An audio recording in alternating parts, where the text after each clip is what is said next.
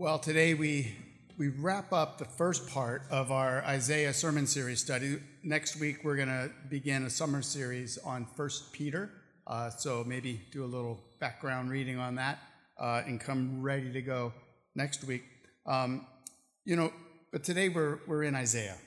And pretty much all biblical scholars agree that the book of Isaiah has two major parts called Book 1 and Book 2. Yeah, I think they come up with different names. But Book 1 ends today in chapter 39, and Book 2 will begin in the fall.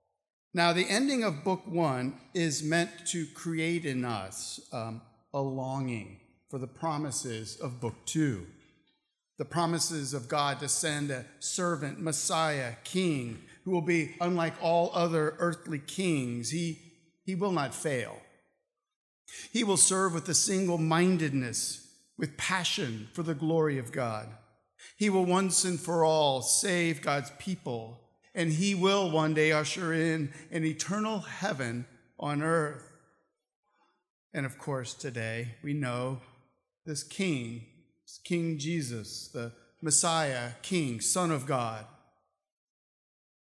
Book 2, which we're going to have to wait a little bit to get to, Book 2 begins with these words: Comfort my people, says your God. Speak tenderly to Jerusalem and cry to her that her warfare is ended and her iniquity is pardoned, that she has received from the Lord's hand double for all her sins. Before the people of God can get there, they've got to get to the end of their rope in Book 1. For Book 1 leaves us with this feeling that there's nowhere else to turn. Book 1 leaves us with this feeling, our Lord, come. Even the good King Hezekiah, in the end, is a failure.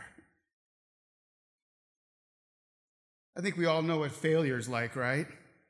If you're a Christian, you know this, right? That your life is just like a seesaw of faithfulness and failure.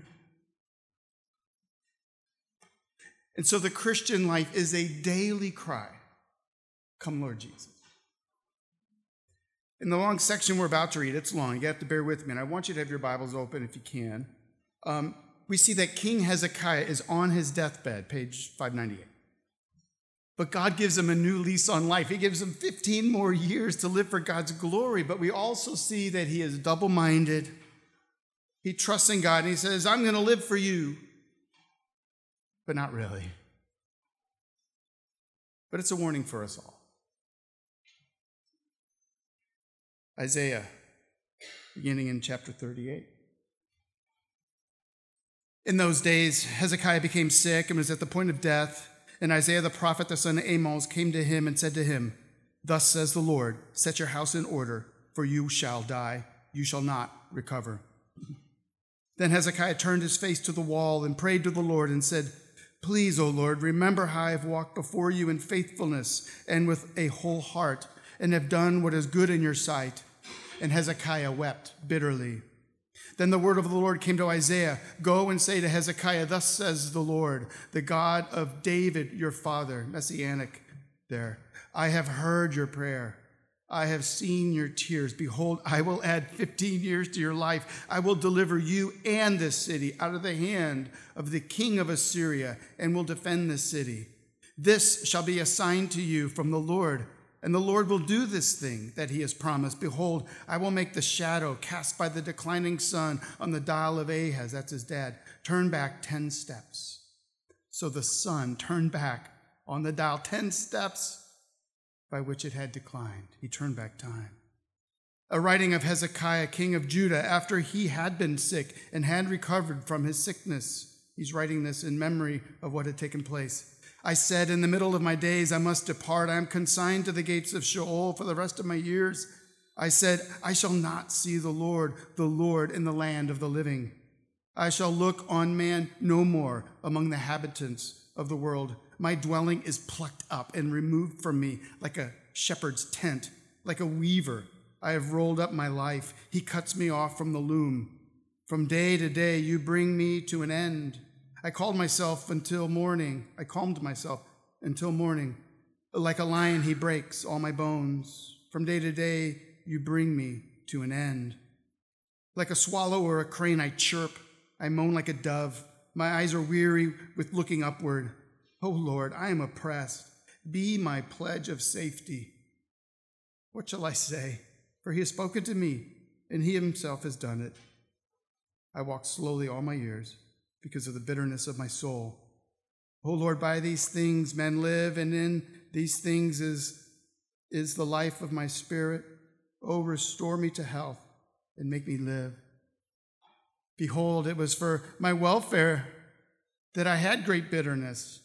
But in love you have delivered my life from the pit of destruction, for you have cast all my sins behind your back.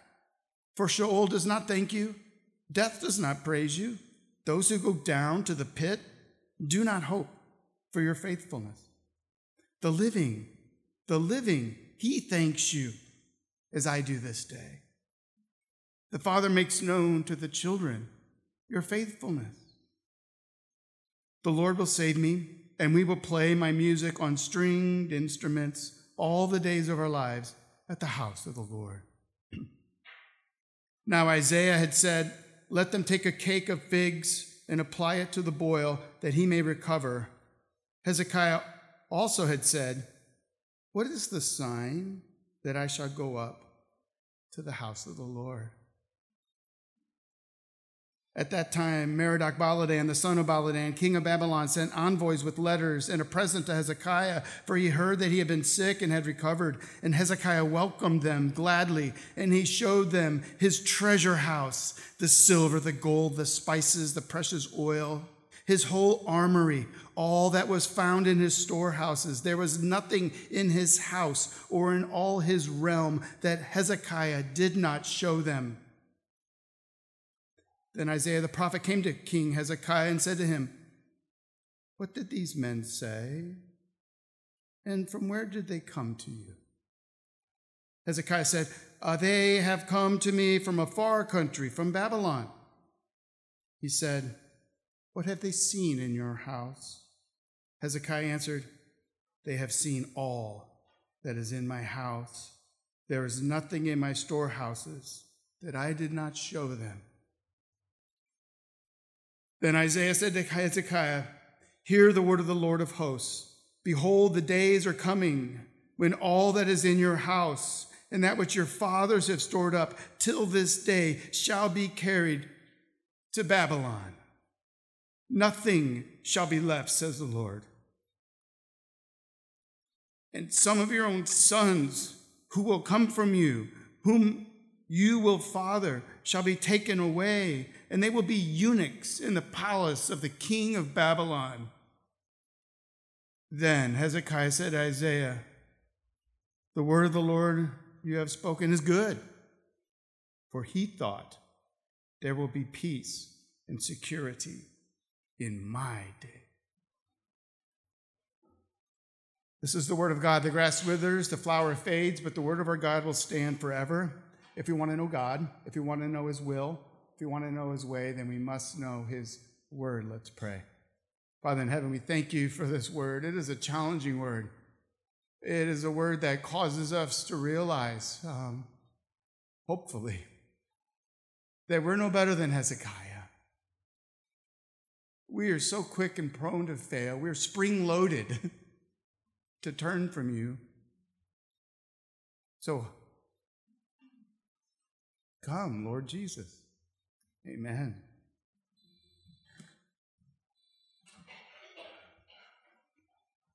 Well, I'd only been a Christian for a couple years. Those of you who don't know me, I became a Christian when I was 29. I was a raging atheist, and the Lord got a hold of me. And I remember, like, year 1 or 2, I was reading through the books 1st and 2nd Samuel. And I remember coming across this character, King Saul. He was the first king of Israel. He was tall and good looking, so I was like, okay, I kind of like to be like King Saul. But then I saw how his life was, how God had anointed him and blessed him. but then how Saul had taken the grace of God for granted, and he lived with a cavalier attitude towards God. I remember saying to myself, I hope I never become like Saul. 750 years later, the disciple James wrote about people like King Saul. He said he is a double-minded man, unstable in all his ways. And later in the letter, he said, draw near to God, right? Draw near to God, and he will draw near to you. Cleanse your hands, you sinners, and purify your hearts, you double-minded. Now, what is double-mindedness? Well, for the high schoolers here, double-mindedness is when you want to date Mary Ann because she's a lot of fun, but also Ginger because she's smoking hot.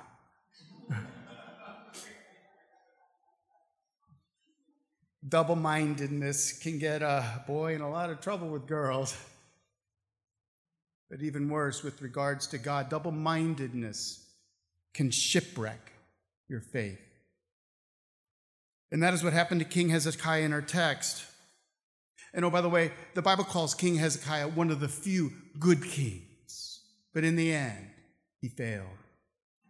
And my friends, this should worry us. Living with great faith and fruitfulness, but then blowing it in the end and shipwrecking our faith. Like Hezekiah, we can go seasons of seemingly smooth sailing, but then in a short period of false confidence, self-interest, we wreck our ship. The only ship, the one ship that God gives each of us. I worry about this. In my life, I've prayed this prayer numerous times. Lord, take my life today if tomorrow I'm going to shipwreck my faith. And so if I die in a car crash tomorrow, consider it possible that the Lord had heard my prayer, and so don't mourn for me. See, it's true, right? We can live with a false confidence that we will never shipwreck our faith. That's for those other Christians. Don't be so fast to dismiss it.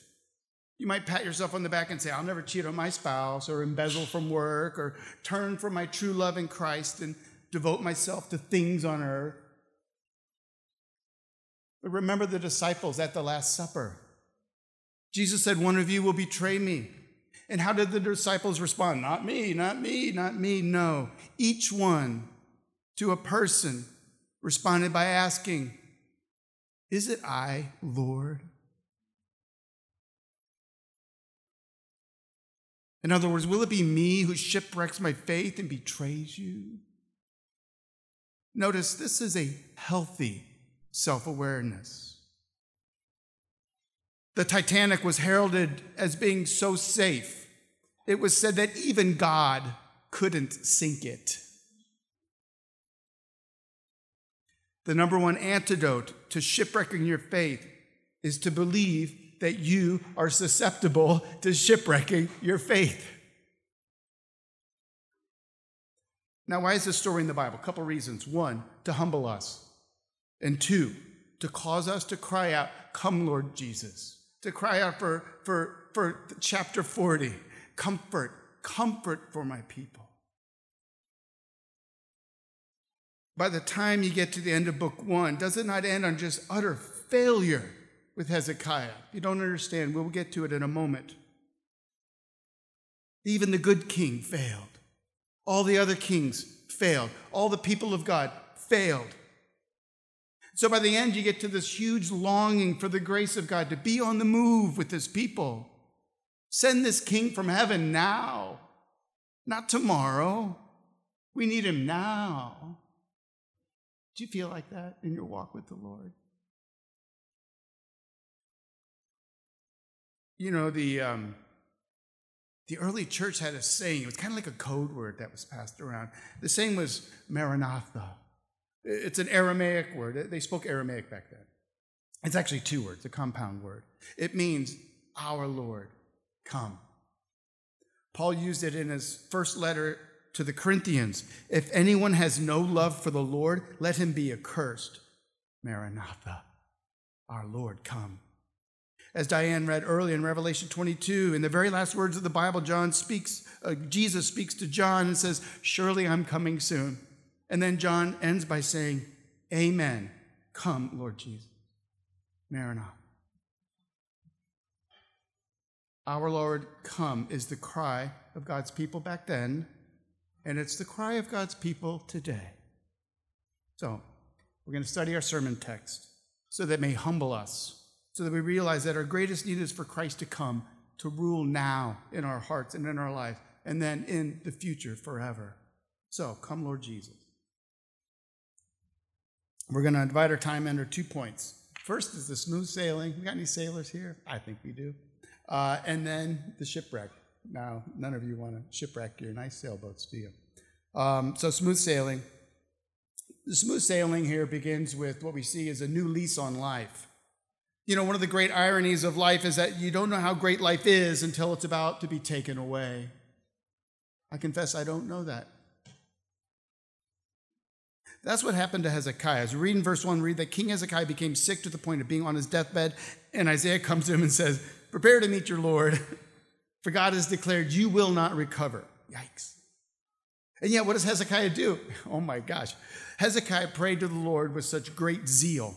And notice how he pleads. He pleads his record of faithfulness to God. Verse 2, "Then Hezekiah turned his face to the wall and prayed to the Lord and said, 'Please, O Lord, remember how I walked before you in faithfulness and with a whole heart and have done what is good in your sight.'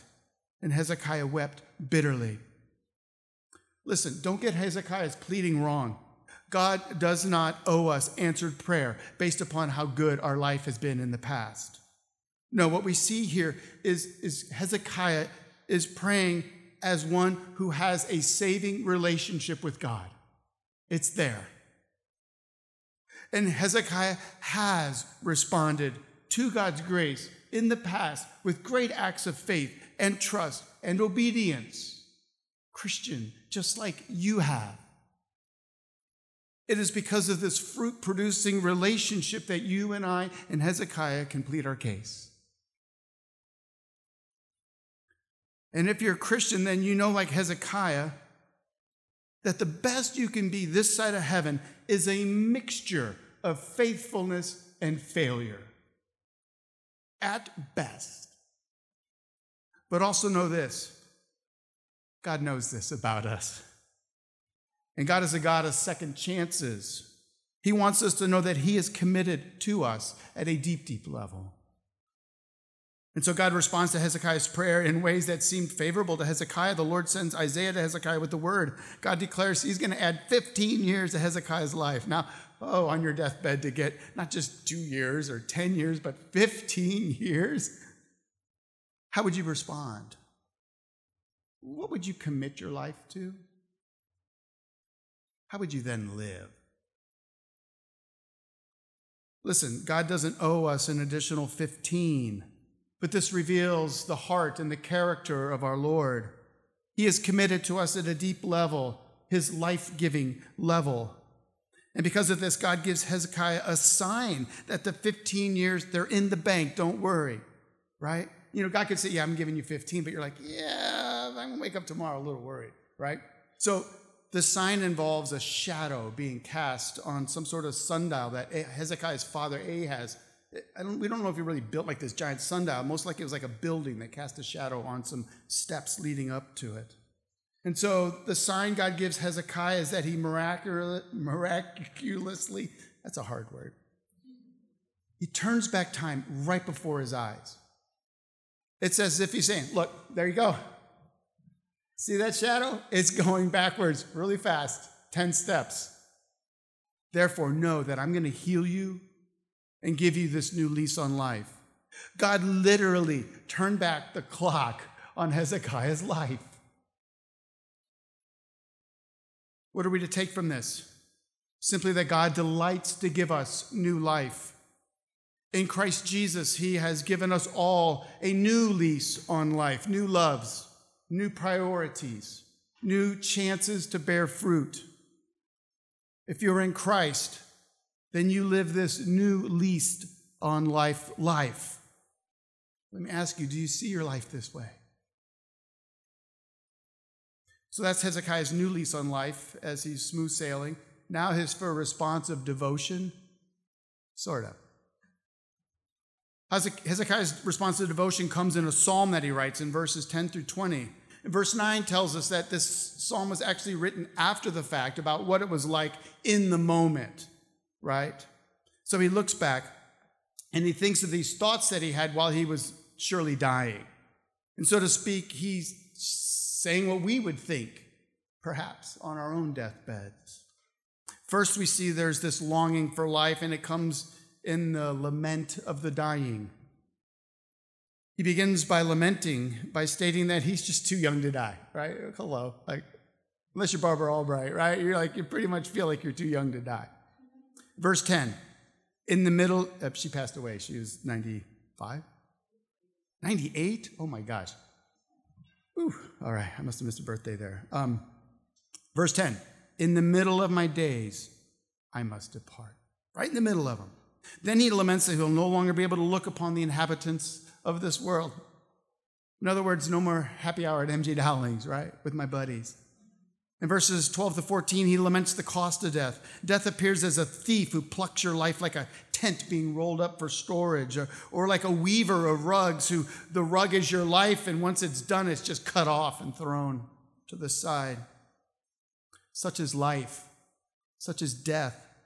There is no dignity in death. At the end of his lament, he confesses how death oppresses him and that there's nothing Hezekiah can do. So he pleads to the Lord in verse 15, O Lord, I am oppressed. Be my pledge of safety. I've never been on my deathbed to know that this is it, right? There will be no tomorrow. There will be no next week. The world will just keep on going without me. Beginning in verse 15, the song turns from lament to praise. Hezekiah sings of his longing for God. Listen, seriously, listen. The only thing worse than being on your deathbed singing a lament is to be on your deathbed without any reason to rejoice in the Lord. Every 6.3 days, 1 million people die on this planet. 1 every 2 seconds. 4 people. So consider the millions of people who die every year without Christ. Millions who lie on their deathbed with nothing but a lament. But praise God that He has given us a reason to praise Him in our deaths. This past week, the great Reverend Tim Keller passed away from pancreatic cancer. Here's what his son Michael, a friend of mine, tweeted. And notice the joyful praise in Tim's last words on earth. Timothy J. Keller, husband, father, grandfather, mentor, friend, pastor, and scholar, died this morning at home. Dad waited until he was alone with Mom. She kissed him on the forehead, and he breathed his last breath. We take comfort in some of his last words, which are, there is no downside for me leaving, not in the slightest. Back to my point, there's nothing worse than be on your deathbed without a relationship with God in which you're able to rejoice in the work of your Savior. The Savior who said to us, I am what? The resurrection and the life. Whoever believes in me, though he die, yet he shall live. Do you believe this? So God gives another 15 years to Hezekiah's life, and Hezekiah pledges he will make the best use of it for God's glory. Verse 15, he says, I will walk slowly all my remaining years. In other words, I'm going to watch my step. Don't you worry about me. In verse 17, he acknowledges that God in mercy has forgiven his sins. Look what he says. Verse 17, for you have cast all my sins behind your back. My friends, Hezekiah is a believer. He rests in the grace of God, like you and like me. And then Hezekiah points out the truth that the dead, guess what? They can no longer live in faith. They can no longer. Look at verse 18 and 19. For Sheol, that's the abode of the dead, does not thank you. Death does not praise you. Those who go down in the pit, go down in the grave, do not hope for your faithfulness. The living, he thanks you as I do this day. What's going on here? Think it through. Now, while you are alive, is the only time in all eternity that you get to live by faith. In 1 Corinthians, Paul writes, so now faith, hope, and love abide, these three. But the greatest of these is love. Why is love greater? Well, think it through. Because when you die and go to heaven, you will continue to love like you never have before. But you will no longer live in faith or in hope. You will no longer live by faith. You will live by sight. The days of faith will be over someday for you and for me. This means that today you and I get to live our lives as a response to God's grace, that God has more than just hidden our sins behind his back. He's forever removed them by placing them upon his Son, the Lamb of God, who takes away the sin of the world. We right now get to walk by faith and not by sight. We get to trust in God and the Holy Spirit to empower us to abide in Christ and to walk in ways that honor God. But when you die, that battle will be over. Many a soldier returns from war and feels empty. They confess they never felt more alive than when they were deep in the battle. It's like that for Christians too.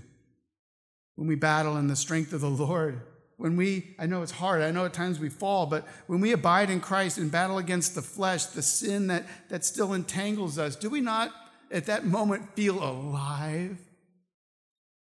Thank you, God, for walking with me, pointing this out, changing me. Or if we fail, thank you, Lord, for your mercy and grace. This is quite a battle. I'm glad you're in it with me.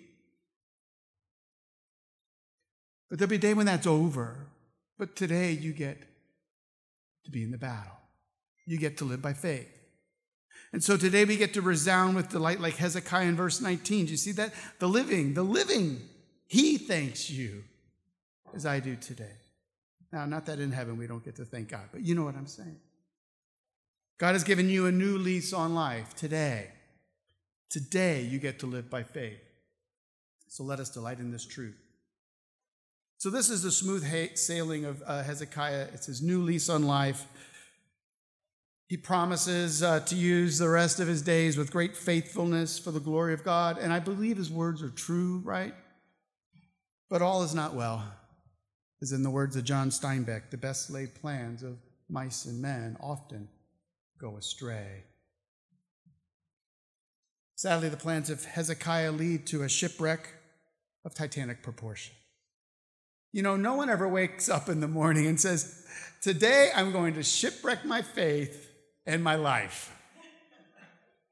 Right? No, it happens slowly, secretly. Your patterns change. Your goals change. Your heart grows dim to the things of God. And then, bam, you find yourself where you thought you would never be. That is how it was for Hezekiah. When we put on our Sherlock Holmes caps, we see something curious at the very end of chapter 38 in verses 21 and 28. The Lord had spoken to Hezekiah and said he would add 15 years to his life. Then we get this interlude of him like inserting this song. But then we get back to the heart of the matter. He'd given him 15 years to his life. He turned back, gave him a sign. And now Isaiah is in front of him, and he says, we're going to touch you, and we're going to heal you. And how does Hezekiah respond? Let's read. Now Isaiah said to him, let them take a cake of figs and apply it to the boil that he may recover. Hezekiah also said, what is the sign that I shall go up to the house of the Lord? Did you catch that? Something seems out of place there. What is the sign that I'll be healed? Why? God just gave him a sign. He said, I'm going to give you 15 years, and here's the sign. And now Hezekiah asked for a sign.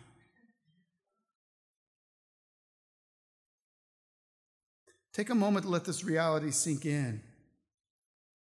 Hezekiah trusts God. Sort of. What's happened seems so innocuous to Hezekiah. God healed Hezekiah, gave him 15 more years, and at some point, evidently early on, he starts taking the grace of God for granted. Now remember, this is the problem with God's people throughout the book of Isaiah. Living with God at arm's length. Relating to God like he's a rich uncle who just bails you out at any moment so that you can get back to living life your way. But God will not let his people live with him as a good luck charm. He will either be your one true Lord or he will oppose you for your own good. Hezekiah knew that, but he forgot it. And so can we. And so he went from trusting in God to feeling like God cannot be trusted. That's the theme of the story of chapter 39. The king of Babylon, Merodach-Baladan, was a thorn in the side of Assyria. He was quite a warrior. Eventually, Babylon would overthrow Assyria. And Merodach-Baladan, he was like this rebellious, zealous leader who was doing a lot of damage. And Babylon was much, much larger, much wealthier than Judah. Babylon was known for its great arts and culture and buildings. King Hezekiah was a small fry compared to Merodach-Baladan. But envoys from the king of Babylon came to tiny old Jerusalem. Hezekiah is feeling important. Maybe he's got a new ally. He said in his best Miss Piggy voice, don't laugh. I'm going to try my best. The king of Babylon sent envoys to moi. That turned out better than I thought it would. Okay. God promised to keep the Assyrians away, remember? But Merodach-Baladan seems a sure thing. And with foolish pride, Hezekiah takes the envoy on a tour of his palace and the storehouses of this kingdom. He shows him all the gold, all the silver that God had entrusted him to steward. He thought he was currying their favor. He thought he was showing them how wealthy he was. I could be a good ally. Ortlund writes, Hezekiah wants to be up in the big leagues, listen, even if God isn't there. But these Babylonians don't respect him. In their eyes, he's just another petty king from the boondocks. They walk with him from room to room, politely smiling, oohing and awing. Oh, yes, that's beautiful. Oh, yes. But guess what? They have seen wealth many times greater in their own kingdom. This was nothing. They're just making a mental inventory of what someday they'll carry back to Babylon. Isaiah hears of it and he confronts Hezekiah. Who are these men? Oh, don't worry, they came from afar. Babylon, I think. I showed them everything. They seem nice. Then the Lord spoke through Isaiah and said, there is a day coming when everything in your house, even your children, will be carried off into exile in Babylon. Nothing shall be left. And then, listen, the very last verse reveals, and this is where, remember, this is where book 1 of Isaiah ends, right here. It shows us how shipwrecked his faith is. Verse 8, then Hezekiah said to Isaiah, the word of the Lord that you have spoken is good. How can he say that?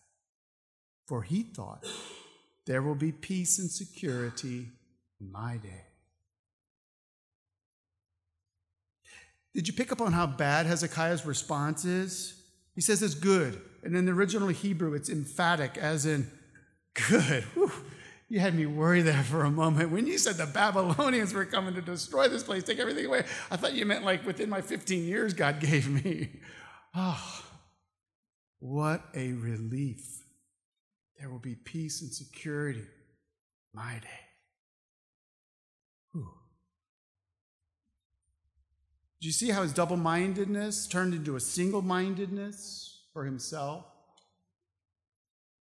Now, before we point our fingers and say, "What's wrong with you, Hezekiah?" let's be honest with ourselves. Isn't it true? Even on our best days, we trust in God? Sort of. And so again, why is this story in the Bible? Why is it at the end of book 1 of Isaiah? So that we see our lives in the double-mindedness of Hezekiah displayed on a grand scale. When you and I rightly respond to the warning that is Hezekiah's life, and when we respond to the warning of other Christians, we see how their faith becomes shipwrecked. We are right to respond, "Is it I, Lord?" The response isn't to say, "I could never do that." The response is to say, "I'm not so sure. Could this be me someday? Please, Lord, let it not be me. Come, Lord Jesus. Lead me, guide me, feed me, lest I turn and dishonor you." See, just as the life of Hezekiah doesn't make sense, such faithfulness for so long and then such failure, it doesn't make sense. But this is who we are. We don't make sense. And so we need constant renewal.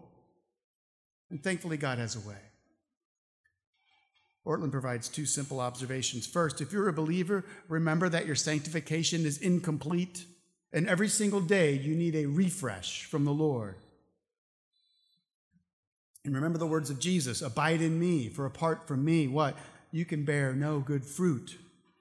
Every day we face temptations. They whisper to us in such a way that we hardly recognize them. And so we need to remember that we are not as strong as we think we are.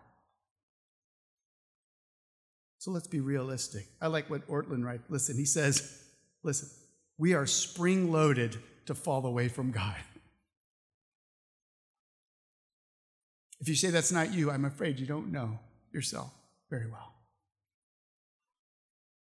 It really isn't that hard to do. Just a season or two of drifting from Christ, and boom, you strike an iceberg.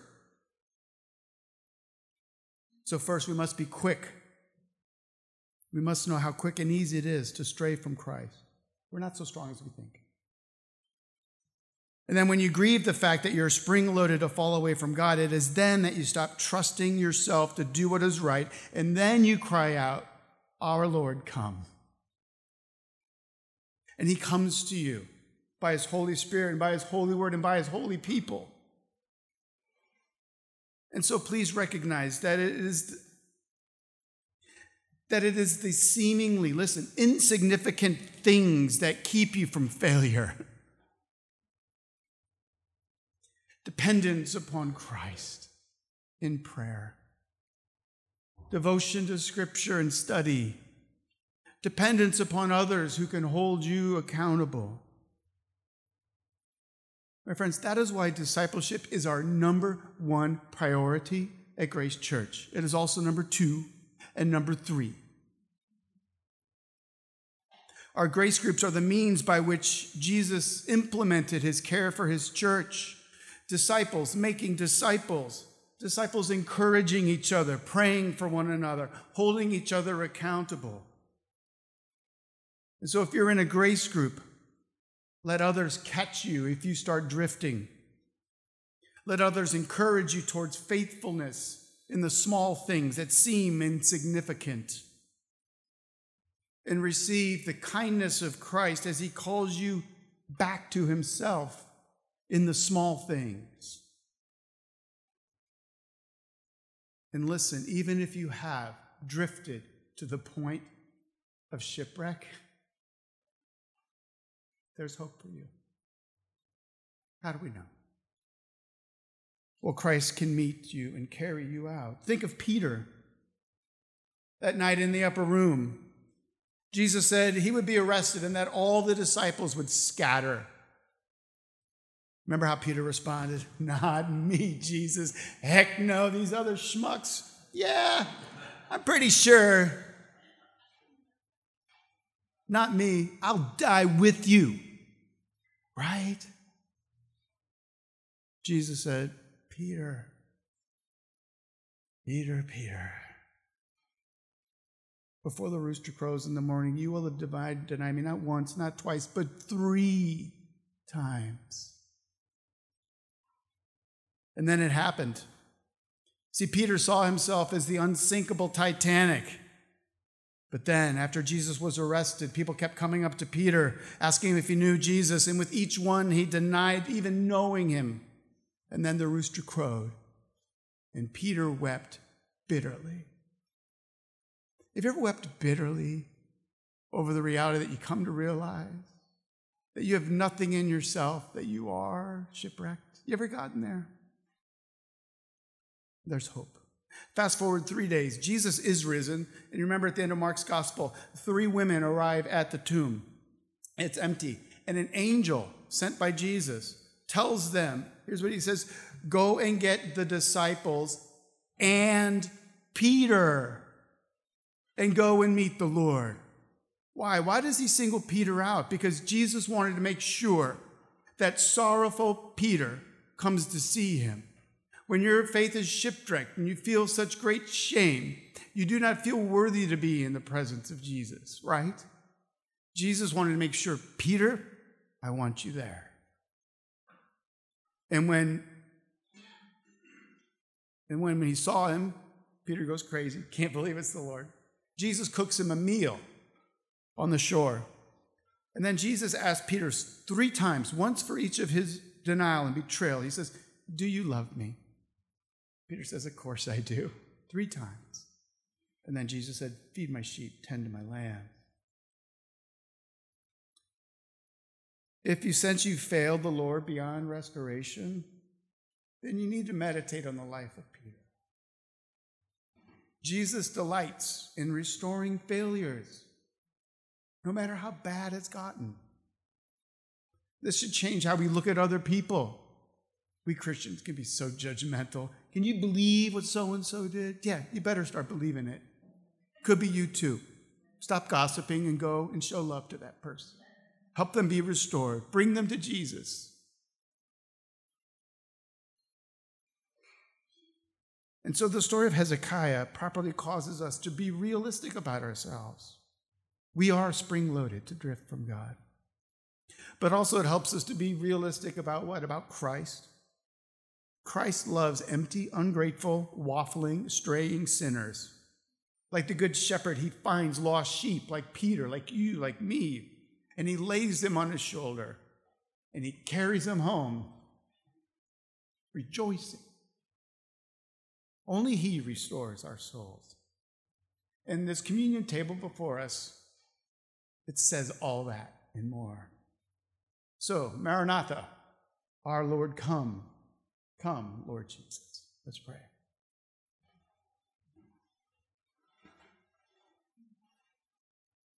Lord, sometimes it's good to get a punch in the gut by your Holy Spirit. We like to climb the ladder of our own self-righteousness, feel good about ourselves, point fingers at others who fail, and think, wow, glad I'm not like them. Thank you, Lord, that you show us in Isaiah a man who loves you and yet failed, and how he points to our need for you to come.